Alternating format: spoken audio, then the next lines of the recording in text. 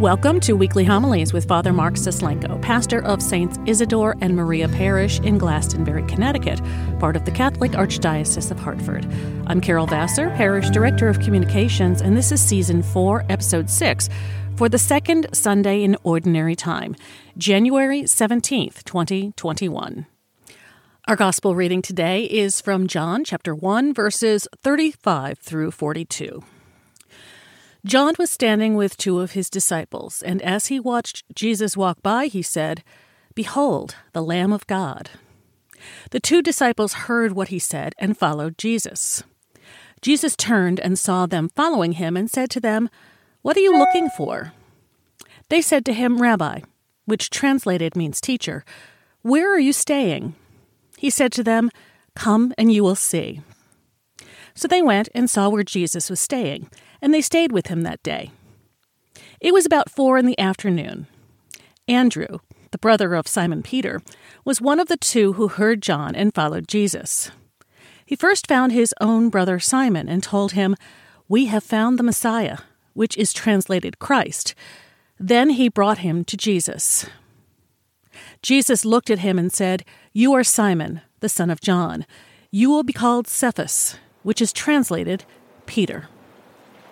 The Gospel of the Lord. With all that we're encountering personally in our country and in the world, I thought I'd break with my usual tradition this morning and tell you a feel-good story that hopefully can lift spirits and at least put a smile on your face. A little backdrop to the story first. A few months ago, I started this new tradition of, at least on Saturdays and Sundays, of bringing my dog Oliver with me over to church to unlock it. Now, most of you have met Oliver and Harry, at least through the bulletin, Oliver and Harry's Corner, if not directly and in person, where you can hear them barking from my window. Anyway, so in order to pull this off, bringing Oliver over to the church, because I can't bring Harry because Harry doesn't do leash very well. So Harry has to stay home. So we were putting Harry in the backyard so that I could take Oliver out because there's no other way to do this and have it work. So Harry goes in the backyard. Oliver and I come over to church. We unlock the church. Oliver gets his little time. He's all happy. We go home. And then Harry gets all angry because something happened that he didn't know anything about, and it's completed. Okay, over a few weeks' time, Harry caught wise to this whole scheme and then refused to go out. So that cut out Oliver's trips over to the church. So now Oliver is bent out of joint because he can't get his time with Dad over at church. So Oliver, this morning, I think the light bulb went off in Oliver's brain. He said, "I'm going to set this straight."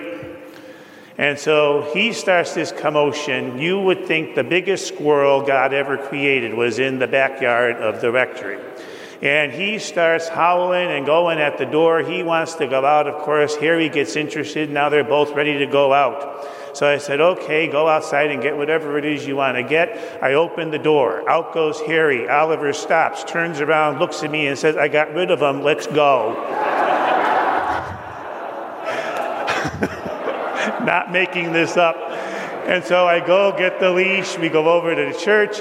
Oliver gets his Oliver time. He's all happy. We go back to the rectory. I let Harry in. Harry beats up Oliver. And that's how I started my day this morning. It's 5:30 in the morning. It's good to laugh, especially at the innocence of animals, huh? In our lives as Christians, believers, we have to, at some point, make friends with, cultivate, fall in love with silence, sacred silence. We live very distracted, very orderly, very busy lives. And sometimes we convince ourselves that if we spend some time quietly, we're almost wasting time. And so we don't often put much thought into creating a space of quiet. If we don't do this, if we don't fall in love with silence, if we don't see it as a priority in our lives, then what's going to happen is that we're going to find ourselves listening to the wrong voices. We're going to find ourselves listening to the voices of the world. And those voices often come back at us with messages that speak of fear, of anxiety, of uncertainty, feelings that resonate mistrust, discord, disharmony. We hear voices of apathy, hopelessness, despair. And we lose touch with the truth of who we are. And we get distracted and all wrapped up in this worldly business that causes us to forget what we're really meant to be and do here and who we really are. It's only when we begin to fall in love with sacred silence through the habit of intense, holy prayer that we can begin to listen to the real voice trying to get our attention, and that's the voice of God. And when we begin to do this, we begin to ponder what it is we really, really want and desire. What really satisfies the longing of a human heart, the longing of a human soul. And we start to peel back on all of our superficial desires, those things we think satisfy us, but at the end of the day really don't. And so in sacred silence, in a moment of holy prayer, we can become more focused on what we really are looking for. And I think when we begin to open that up a bit and begin to listen to it, I think most of us would agree that we really would love to return to our innocence. We would like to see that restored, that there's something good about the innocence of life, something holy about the innocence of life, that we really desire to achieve balance, harmony, peace, connections, that we want relationships in our lives that work, not relationships that are broken or relationships that are unjust. And I think we all want to live on this planet that God has given us, united with one another and in peace. And as we begin to enter into this sacred silence, as we begin to fall in love with what we find there, what we see when we look out at the world begins to change. Our vision becomes more acute. Our perception deepens. And God uses those moments in that time to help us see God more clearly. And we look out at the world and we can say, "Behold, the Lamb of God."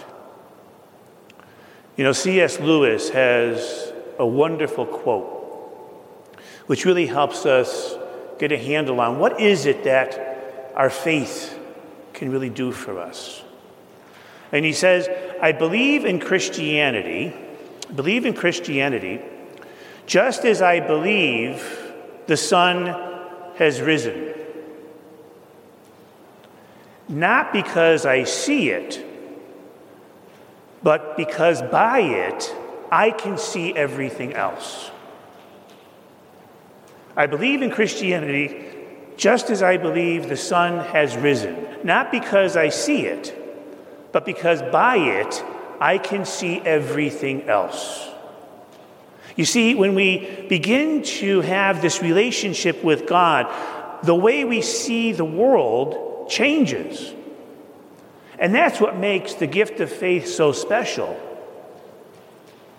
So that when I look out at creation and I see the changing of times and seasons and the processes of the earth unfolding, I can point and say, "Behold, the Lamb of God." When I see somebody who's struggling, somebody who's lonely, somebody who's hurting, somebody who's confused, somebody who's broken and wounded, I can look and say, "Behold, the Lamb of God. When I see somebody who can't figure out where home is, or someone who is poor, or someone who can't find food, or someone who is angry, someone who is in despair, I can point and say, behold, the Lamb of God. If I see someone struggling with illness, facing their final moments, somebody who's imprisoned, I can point and say, behold, the Lamb of God. You see, the wonderful gift of our faith shows us that the death and the suffering and the resurrection of Christ is not something that just happened once.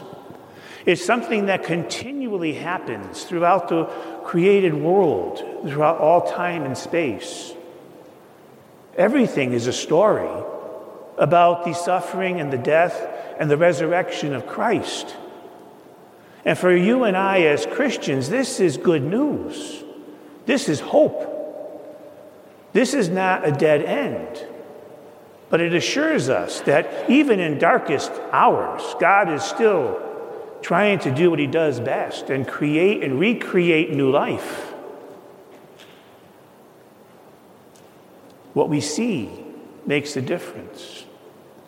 And when we allow ourselves to see, as God directs us to see, the gifts we find in those holy moments of sacred silence, that's when we really tap into meaning and truth. When I can see the world, and in all things, behold the Lamb of God. Because here's how it works. If I look within myself and I look outside of myself, what I then do as a result of that is going to reflect what I see. So if I look within myself and I see darkness, and I look outside of myself and I see darkness, then what I do is then going to reflect darkness. But if I look within myself and I see light and hope, and I look outside of myself and I see light and hope, then what I do is going to then reflect light and hope.